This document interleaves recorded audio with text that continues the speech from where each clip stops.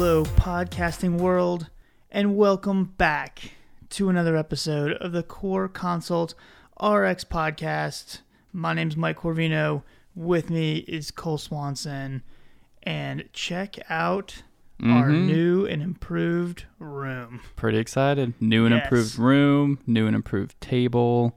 Only took us about 2 hours to assemble. In our defense, they left the directions out of the box, so we had to completely wing it with our natural carpentry skills. And somehow there was like 46 pieces to put together one table, but I don't know why. It worked out. We made it look easy. Yeah, not like we would have used the directions anyway, right? Yeah, it's true. Yeah, doubtful. We're basically engineers. I think so. So we'll do a how-to video later on. Yep. So, the background needs some work still. We're going to put some stuff up. It's still a work in progress. So people watching the video, it'll be okay. We'll make it look better. Yeah. But, so it's definitely better. Now we can talk like this instead of to the side and take our mouth away from the microphones. Yeah. Volume keeps changing, so hopefully this will improve the quality too. So we'll see. Excellent. I'm excited. Me too. It's pretty cool. We had to travel a long way to get to this new studio. Yes. Many miles. Many miles. Up my stairs. But we're ready to go. Yep. So today we are going to be talking about the management of obesity. Yes. We're going to talk about some non-surgical options, go through some of the medications that we have, and then we're going to talk about bariatric surgery as well. Yep. So kind of regular obesity, non-severe obesity, and then the more severe cases. We'll talk about bariatric surgery, which is something I didn't really know much about, but it's a pretty intense surgery. Not going to lie. Very interesting, too. But it's very effective. It's come a long way. Yeah, for sure. All right, so where should we start? So obviously, the very first thing they try to do is diet and exercise. Right. So we're jumping the gun. We're kind of past that, and this is assuming that the patients have already attempted lifestyle management, and now they need something else. And not quite surgery yet, but we're at pharmacological treatment options. Some type of drug therapy. And for this, you would probably do more than just the standard, okay, for hypertension, we're doing 3 months of diet and exercise, and then if that doesn't work, we'll put you on medication. This might, be a little bit of a longer process. Patients who might be candidates would have a BMI probably greater than 30, or they'd have a BMI around 27 to 30 with other comorbidities who didn't meet a weight loss goal that you set. So maybe 5% body weight over 3 to 6 months or something like that. And after much consideration with them, you consider drug therapy. Exactly. And then we also have to consider, too, that a lot of these patients that are coming for actual help from a physician or some other provider, they're coming there after they've already tried and failed multiple attempts at various diets, various exercise programs, maybe some pill that they saw on TV that says you can eat whatever you want. Which we probably don't recommend. Yeah, never. I didn't have to change my eating habits. The exact same. They tried to recruit me for the commercial, but I turned them down. But so this is when they're coming in and they've already tried some things. So they're, most of them have been obese for a while and they've struggled with it. And we'll kind of jump right into the pharmacological treatment options, but also keep in mind there's a lot of other things that you'd have to assess. The patient's psychological state, et cetera, comorbidities. But, right. And we've already, we did a podcast kind of on nutrition. Yeah, that's right. We did one with Adam. Yeah, did one with Adam. Was that like number 2, number 3? 2. So, 2. Mm-hmm. Awesome. Yeah, that's when he flew down. Yeah, so we could always go more in depth on nutrition in the different podcasts. There's a whole bunch there, and exercise. But, that was a good podcast. Our early days. Way back when. 10 episodes ago. Way back when. It feels like a lifetime. Yeah, it does. But for now, we'll focus on the drug therapy, which obviously, like we said, there's a process to get to before you start that. All right, so we'll start it off. And I'm kind of skipping to the, I don't want to say newer agents, but like phentermine, venlafaxine, the ones that have been around for a long time. We'll kind of skip those the stimulants we're pretty familiar with. But let's jump right to Orlistat. Sure. So it's available over the counter. That Ally pill is the brand name for it. ALLI. Yes. Yep. And basically it works by blocking pancreatic lipases. So the enzymes that are secreted from the pancreas that allow you to absorb dietary fats, it blocks those. And so the fats are basically added to the fecal matter and excreted. Several issues with this as far as side effects. Mm-hmm. Normally patients complain of abdominal pain. Patients will complain about headache, fatigue. Patients with diabetes have to worry about going hypoglycemic. And the number one side effect, it's actually very, very common. It's everyone's favorite, oily rectal leakage. Those are my favorite. Yeah, cannot get enough of them. But yeah, that would be enough right there. I would just be like, no way. It's fatty poo. Fatty poo. Yeah. So Not what you want. You don't want it. It's not ideal. Yeah. If a normal individual is eating a diet that contains about 30% fat, orlisat's going to cause a dose-dependent increase in the fatty poo, essentially the excretion of fat in the exocrine. To use the technical term. Scientific term for getting rid of the fat. But it would inhibit absorption of losing all control. Yes, it inhibits absorption about 30%. So there was a study, and there's actually several studies. Cole's out of control right now, laughing. So I'm trying to regain composure. So there was a study that kind of comes to mind. 3 years. It was one of the first original studies that got it approved, and it was 3 years long. And initially had about 11% weight loss. Sorry, guys. Cole's lost it. All right. I had 11% weight loss from baseline, which is great. That sounds like a really good amount. Unfortunately, though, a lot of that weight started to come back. So by the end of the 3 years, patients had lost about 6.9% from baseline. So definitely better than nothing. But to deal with a long list of side effects for a long period of time, maybe not ideal. Yeah, with all the side effects, definitely not my favorite. But I feel like it's probably used the most because it's over the counter, so patients can get a hold of it. And sorry, I'm back now. I've recovered. He's recovered. All right.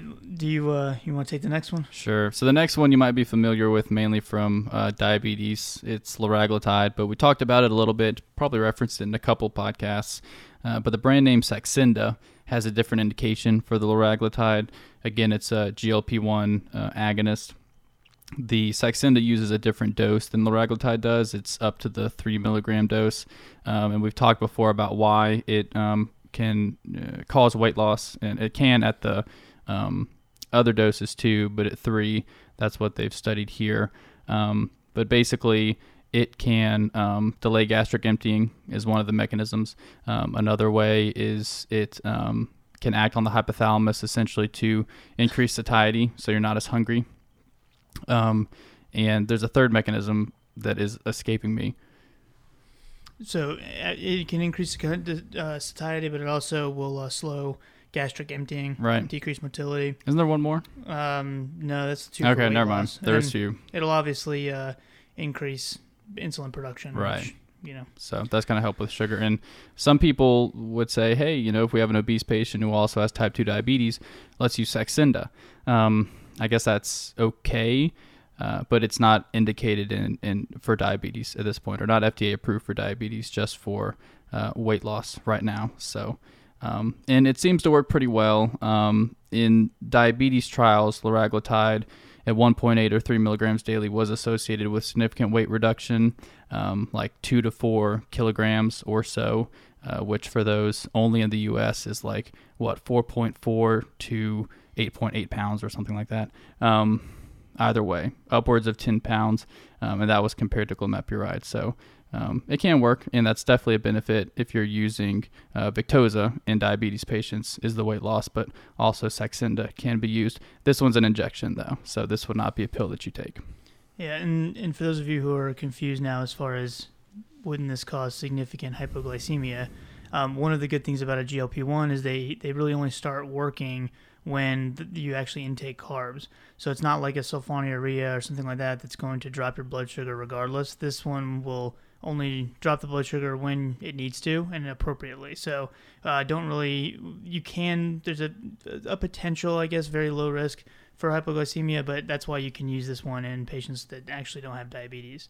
Right. And also the contraindications for all the other GLP-1s are still in play. So if a patient has a history or family history of medullary thyroid cancer or multiple endocrine neoplasia type 2, they cannot have this liraglutide Saxenda. All right, so the next one is lorcaserin. Belviq is the brand name, and it is a drug that activates the 5-HT2C receptors. And when those are activated, they stimulate pro-opioid melanocortin neurons to fire from the hypothalamus. This is going to release a hormone that's called alpha melanocortin stimulating hormone. Write that down. And basically, when that's released, you're going to have satiety and decreased food intake as a result. And so that's a very fancy way of saying the exact same thing, basically, that the GLP-1s do. Right. But it's kind of a little bit different pathway, I guess. And side effects, though, the 4 from the trial that got it approved that were significantly different from placebo: headache, nausea, back pain, and then nasal pharyngitis. So things you have to watch out for. It is selective for 5-HT2C receptors, but any other drugs that are serotonergic can interact with it. You can get too much serotonin in the system, and it also does inhibit cytochrome P450 2D6. And so any drugs that are substrates of 2D6, you have to watch out for interactions with this. Yeah. I wasn't super familiar with that one, at least the generic name. Belviq I had heard of, but lorcaserin, or however you say it, yeah. It's pretty expensive too. Yeah. So there are the drug company I think has discount cards, but I can't remember offhand how much they save. But definitely look for one of those before you shovel out that kind of money for the drug. Yeah, I think generally all of these are pretty expensive, except for maybe Ally, which for an OTC is kind of expensive. But yeah. Anyway, so that's it for the single drug options. There's a couple of combination options, one being a combination of phentermine and topiramate. So I already mentioned phentermine. It's a stimulant, and that's how it acts for weight loss. And then in combination with topiramate, it's supposed to be able to help. So they definitely don't consider this a first-line option, so it would probably be for patients who have failed one of these other things that we talked about, or phentermine as well. And they could consider this. They recommend not using it in patients who have cardiovascular disease. It can increase heart rate a little bit. In some of the trials, the blood pressure increase wasn't particularly significant, but it can increase heart rate. Some other side effects would be dry mouth, paresthesia, other psychiatric issues. It can exacerbate those potentially, or cognitive issues. So those are things you definitely want to be aware of with that one.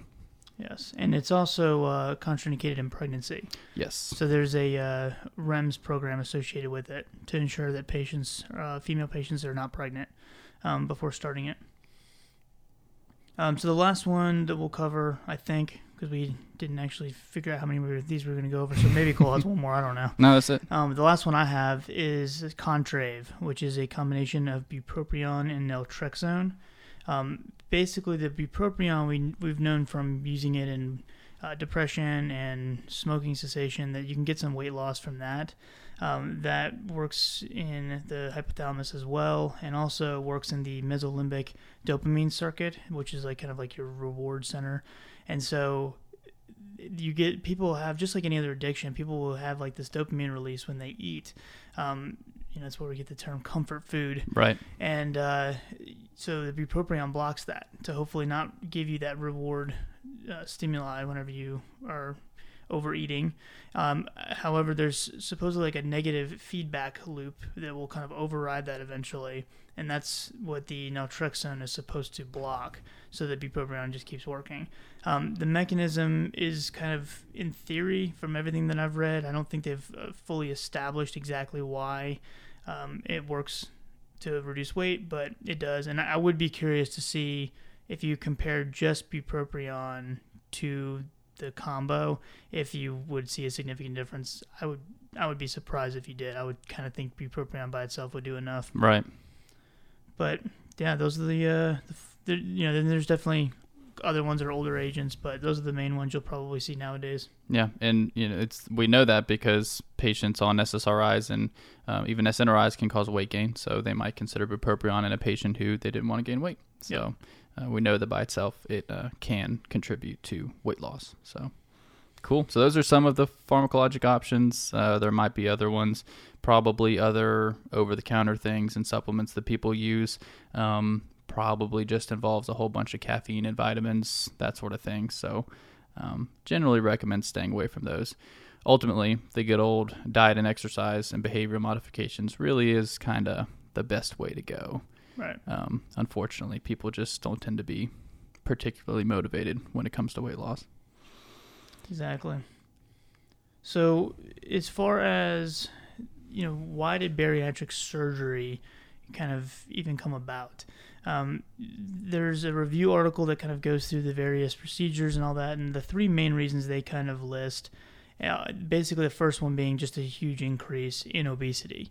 It's really accelerating how many patients we're seeing nowadays, from like looking from the 80s to now. It's increased significantly. Yep. And so just an overall population increase of obesity, that's one of the reasons why we're really working to make these procedures as effective and safe as possible. Also, they mentioned that obesity-related mortality and morbidity are huge concerns. Yep. And the more we study and the more we learn about some of the different effects that obesity can have on the system, they just really started to push the research now for bariatric surgery, because we know so many bad disease states can come about from long-term obesity. Yeah, and it's really starting at younger ages these days too, which is unfortunate, which leads to pretty much compounding snowball effect issues down the road and other comorbidities, complications, and death ultimately. So we want to get it under control. And the review article also mentioned as well, and if you go through the trials for the individual like medication options, you'll kind of see this, but the long-term effectiveness of these drugs is either lacking or just not there. Right. They'll have some weight loss in the beginning, but you don't really see the long-term progression where they just continually lose weight and finally get down to their ideal body size. A lot of them kind of either stay or they gain some of the weight back. So the long-term effectiveness is definitely a limitation of the pharmacological options. Yeah, no, I think that's a good point, because what kind of outcome is 4 kilograms weight loss? It sounds like, oh, great, they lost 8 to 10 pounds or whatever. But what does that mean 3 months from now? Do they gain the weight back? Does it and ultimately, does it decrease events? Does it decrease cardiovascular events? Does it decrease onset to diabetes and hypertension and other comorbidities? That's what you really want to know, because the whole point of all of this is to decrease mortality. Not necessarily for cosmetic reasons, even though that can have positive effects on a patient's mood. But those are the outcomes that we're interested in. So they came up with bariatric surgery, which is actually pretty effective, right? Mm-hmm. They're getting better at it for sure. Yeah, it used to be used to have a lot of issues and a lot of post-operative complications, but it is definitely getting better. So the very first, which I did not realize this was actually a real thing, but reading through that review article, the very first sort of documented procedure was jaw wiring. Yes. Which is... How strange was that? Extremely effective. Yeah. If you wanted the person to have their jaw wired shut. Yeah. So they would literally wire the jaw shut. That kind of blows my mind, but... And they also had one guy would wire the jaw shut, and the other doctor would sit behind him and just yell, "Stop eating." No. The second part's not true. That's not true. But they did mention that it kind of didn't work because the patients could drink such calorie-rich liquids, so they still got the calories. Yeah, Mountain Dew. So it was pretty much just a pretty horrible, brutal procedure that wasn't really effective. And then they said basically uniformly the weight was all gained right back after the removal of the mandibular wires. Oh my gosh, that is just terrible. I want to know who the first person that was to propose that, and the first person that was like, "Yeah, I'll get it done." Right, that's a good idea. That seems like that will go well. Wire my jaw shut. That's crazy. Ugh, gosh. Yeah, not a fan. So it went on from there, and it ended up moving downward in the south direction to the stomach, and that's where it's primarily focused now. A little bit of background before we get into the different types of bariatric surgery. So, like we mentioned, obese patients and obesity in general leads to comorbidities that are significant, right? Type 2 diabetes, heart disease, stroke, cancer, of course, a lot of mood issues, people not being confident in their body image, which can have an effect on quality of life. So obesity is a significant issue. And like we said, the drugs don't really have great long-term evidence. The behavioral approaches do have evidence if you do them, but it's hard to get patients motivated to do that consistently and long-term. So that's why they came up with these bariatric surgeries.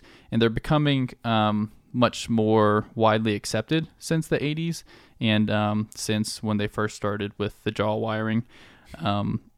Recently, about 600,000 procedures are performed a year across the world. About 216,000 of those were in the U.S. and Canada in 2016. Other leading countries were like Brazil and France, Mexico, United Kingdom was around 10,000 or so.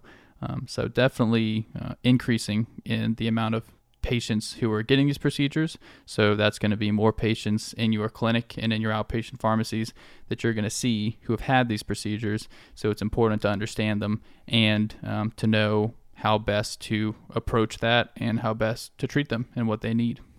Yes. So when you think about a patient that's actually a candidate for bariatric surgery, there's a few different guidelines that you can kind of look at. There's the American Bariatric Society, and they made their guidelines in 2004. So they have basically the candidates listed as an adult who has no comorbidities at all, just obesity. If they have a BMI of 40 or greater, they can be a candidate. If they do have even one comorbidity, it's 35 to 39.9, and obviously higher. But they list a whole slew of things as they consider comorbidities, and that includes type 2 diabetes, obstructive sleep apnea, hypertension. There is non-alcoholic fatty liver disease, just a ton. Asthma. GERD. Yes. So there's just impaired quality of life. They list that as a criteria. Yes, they do. Yeah. So if the patient endorses that this causes problems with his activities of daily living or it's impairing his quality of life, then if he's over 35, you can consider it. Yes, exactly.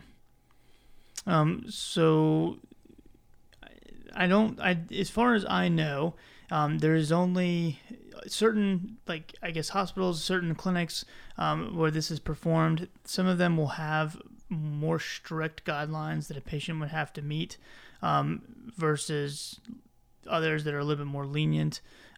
Cole, you were saying the place that you were talking to.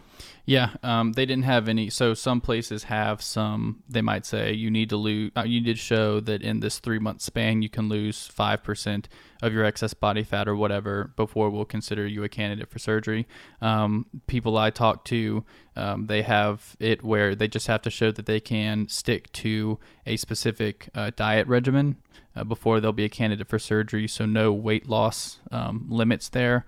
But it's because after surgery, there is a strict diet that they have to adhere to, or they will physically essentially be sick. So that's something to consider. I did want to mention patients can have it within the 30 to 35 range for BMI with a couple of very specific criteria.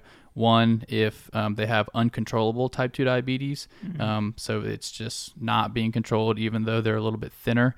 We'll talk about it, but it's because some of these procedures can actually cure type 2 diabetes, which is pretty incredible, or just severe metabolic syndrome, so severe insulin resistance. You could consider it, and I think that's just really up to the specific surgeon who's performing the procedure. Yes. All right, so where do you want to start? Actually, before we start, I guess we should talk about who can't have it. Yes. even if they meet those criteria. Yeah, that's a good point. Very quickly. So one would be if a patient has a substance use disorder of drugs or alcohol. Many reasons for that, some being that the patients probably won't be able to adhere to the follow-up regimens, the medication regimens, and the diet regimens. Is one thing. Another is patients' tolerance of alcohol is going to go way down after they've had these procedures, and it can cause significant issues if they don't realize that. Others are untreated major depression or psychosis, because these procedures can have a significant effect on mood. So patients will meet with psychologists generally afterwards to follow up on that. Also, eating disorders, severe cardiac disease that would put them at risk with anesthesia if they have a severe coagulopathy, or if they can't comply with the nutritional requirements, so they don't meet the specifications for the diet before having the procedure. So those are things to consider with these patients. Good stuff. Yep. All right, so where are we going to start with the actual procedure? Which one do you want to go with first? You pick it. Sure. We can start with the sleeve. So there are a whole slew of procedures involving bands and various resections of certain parts of the intestine and stomach and staples and all kinds of things that are pretty considerate for somebody who doesn't know a whole lot about surgery. But there are three main ones that are considered safe and relatively widely used. One is a sleeve gastrectomy. So it's probably the lowest risk of the three that we'll talk about, generally speaking, but it also has the lowest reward. So, for example, this sleeve gastrectomy, which I'll kind of explain what it is in a second, at 2 years, you can generally expect a weight loss of about 60% of your excess body fat. So that's not, 60% of your whole entire person. But let's just say, for example, you're supposed to be, or your ideal body weight is 200 pounds and you weigh 300 pounds, then you might lose 60% of that excess 100. So that's what you can kind of expect. Long term, it actually has pretty good data. It really depends on the patient, but it looks like long term, the rates are still considerable, not upwards of 60%, probably below 50%. But a lot of patients do maintain adequate weight loss long term. So basically what they're doing, it's a sleeve gastrectomy, so partial gastrectomy where the greater curvature of the stomach is removed and a tubular stomach is created. It's pretty much the size of a banana, might be one way you could describe it, so much smaller, considerably smaller than the previous stomach for sure. And it was initially offered in patients who had super severe obesity, so BMIs greater than 60, but now it can be considered in those various patients that we talked about. But it is a little bit easier to perform than the Roux-en-Y gastric bypass that we'll talk about in a second. But like I said, low risk, low reward here. And this one is also not known to cure diabetes like the other two we will talk about. Good stuff. Yep. So the Roux-en-Y gastric bypass, and I wish we need to make our own versions of pictures of this, because I don't want to steal anybody else's, but it's pretty crazy to see, especially this one. Yeah. So they basically take the stomach and they divide the stomach pouch. And it creates this small pouch on top where it holds about an ounce of food. And obviously that's going to make the patient full very quickly. Mm-hmm. And then over time it stretches a little bit, but it still holds very small amounts of food even after periods of time after the surgery. One way to describe it is the size of like a large egg. Yeah, there you go. And the small intestine then is connected from and continues down from that small egg of a stomach that the person now has. And so that the patient's not able to absorb the calories nearly as quickly, because it's going right past most of the stomach as well as most of the duodenum. And the metabolism is also improved because you're getting a massive release of all these hormones. And specifically speaking, GLP-1 is released, and that's one of the reasons why we probably are seeing such quick turnarounds with patients with diabetes, returning back to normal hemoglobin A1C levels, because the GLP-1, obviously we know from our medications, is a great producer or driver, I guess, of insulin production. And so when you get these big natural secretions of it, it's probably helping these patients get their blood sugar under control. Yeah, and what's interesting is that it's not necessarily, okay, so they had this procedure, they lose weight over a period of 6 months to 2 years, and their A1C improves, and so we can quote-unquote say that it cures diabetes.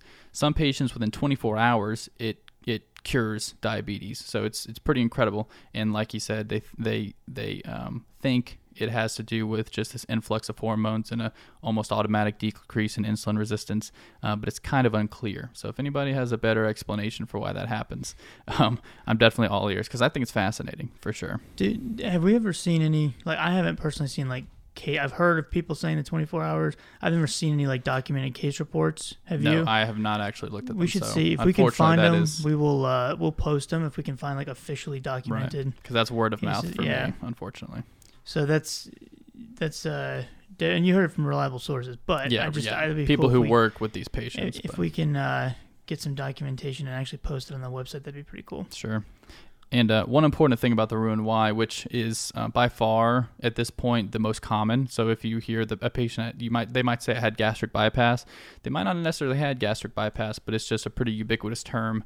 It's like calling Band-Aid, because Band-Aid's a brand. It's not actually what those sticky substances that you put over wounds are.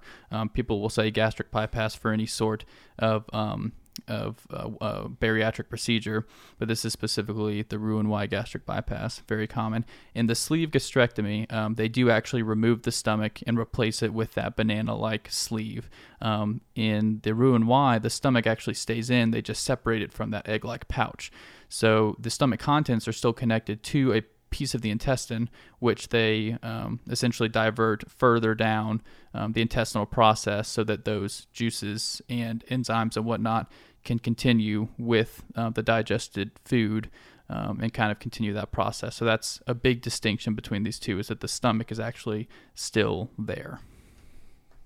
Yeah, which is crazy. I think this is fascinating. I apparently just don't know anything about surgeries. I'm also kind of mind-blown about the whole Band-Aid situation, because I have actually never put that together in my own head. But yeah, I was speechless when you were talking about that. Yeah, brand name, registered trademark. Interestingly, it's actually not registered trademark anymore. They officially had that removed because it became so commonplace to call it Band-Aid. But nice of them. Kleenex is the same way.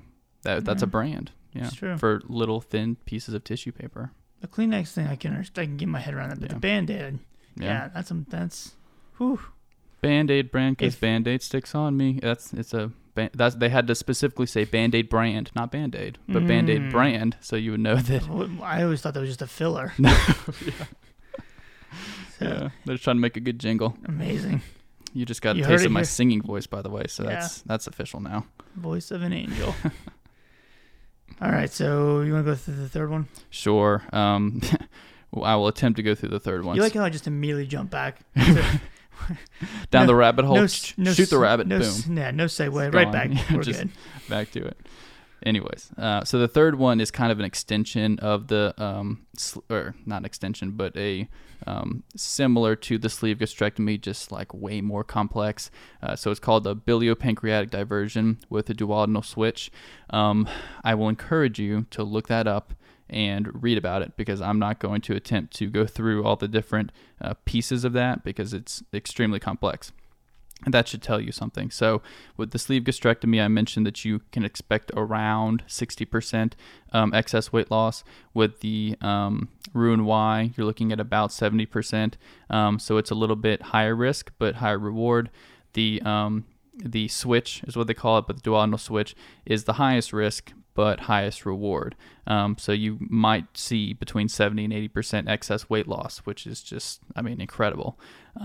So yeah, I won't go into the whole process of that, but there is also just a biliopancreatic diversion, but this is specifically with duodenal switch. So extremely effective long-term weight loss, extremely effective cure rate for diabetes, which I don't actually have a number on that, but apparently it works very well.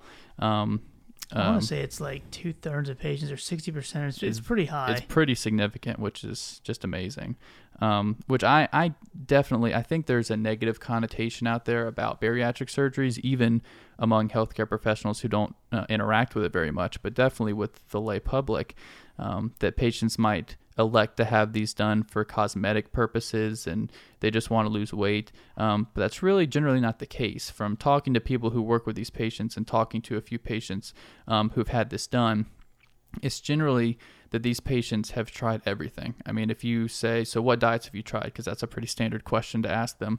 They will literally list every diet known to man that they've tried. They've tried exercise, they've tried other medications, and they are just such high risk now. Because even though you can have a BMI of 35 or 40 or whatever, in a lot of the studies, the average BMIs were in the 60s. So these are pretty severely obese patients who are having this considered. And it is more common in females than males for the most part, but not to a significant degree. But yeah, so it's definitely patients who have tried everything. They're very high risk. Their doctors are recommending this, and they're not just doing it for cosmetic purposes. Good deal.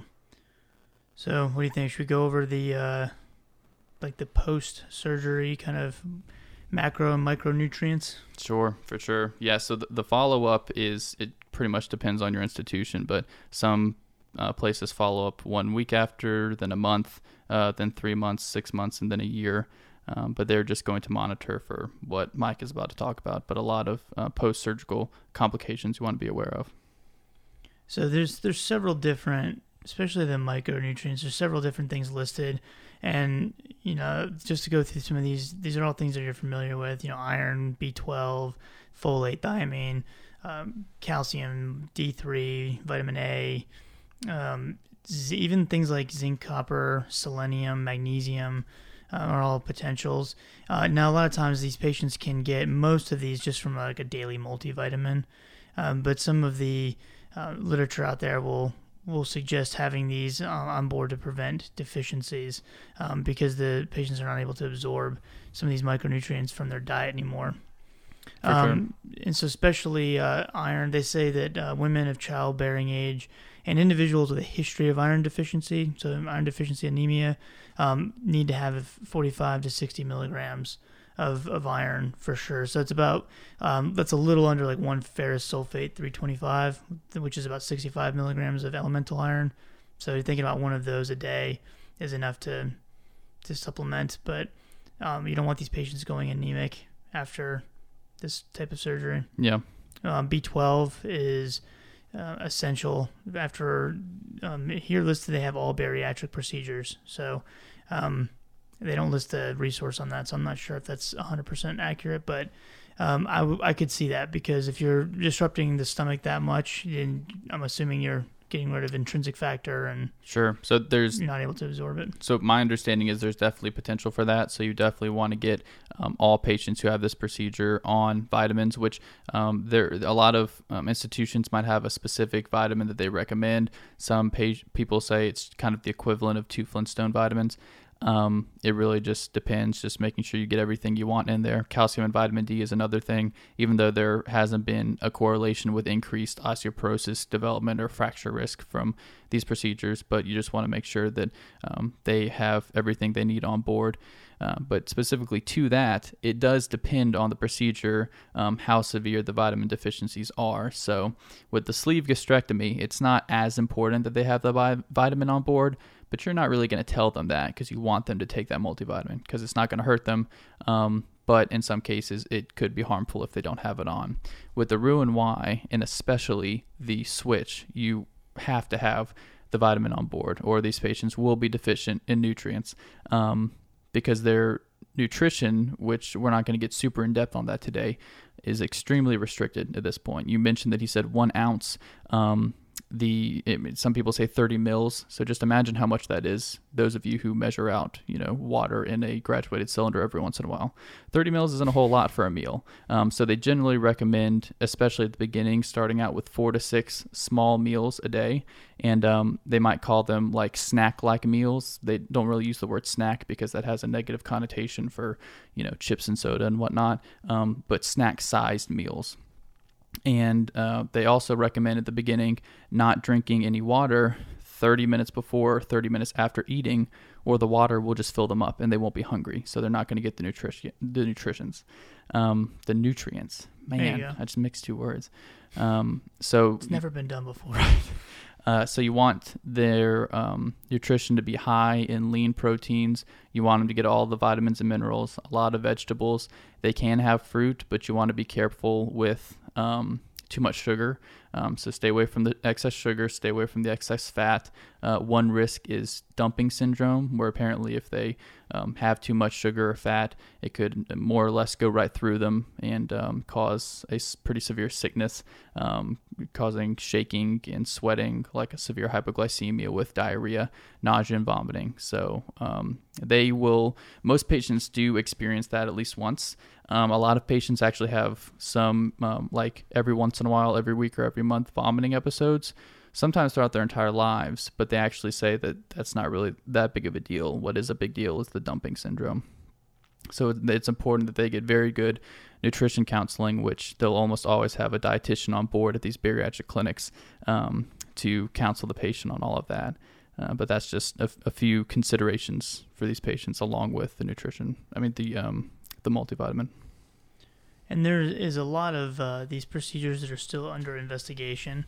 I'm going to just read some of these off that they're actually currently looking at. So just investigational, they have intragastric balloon.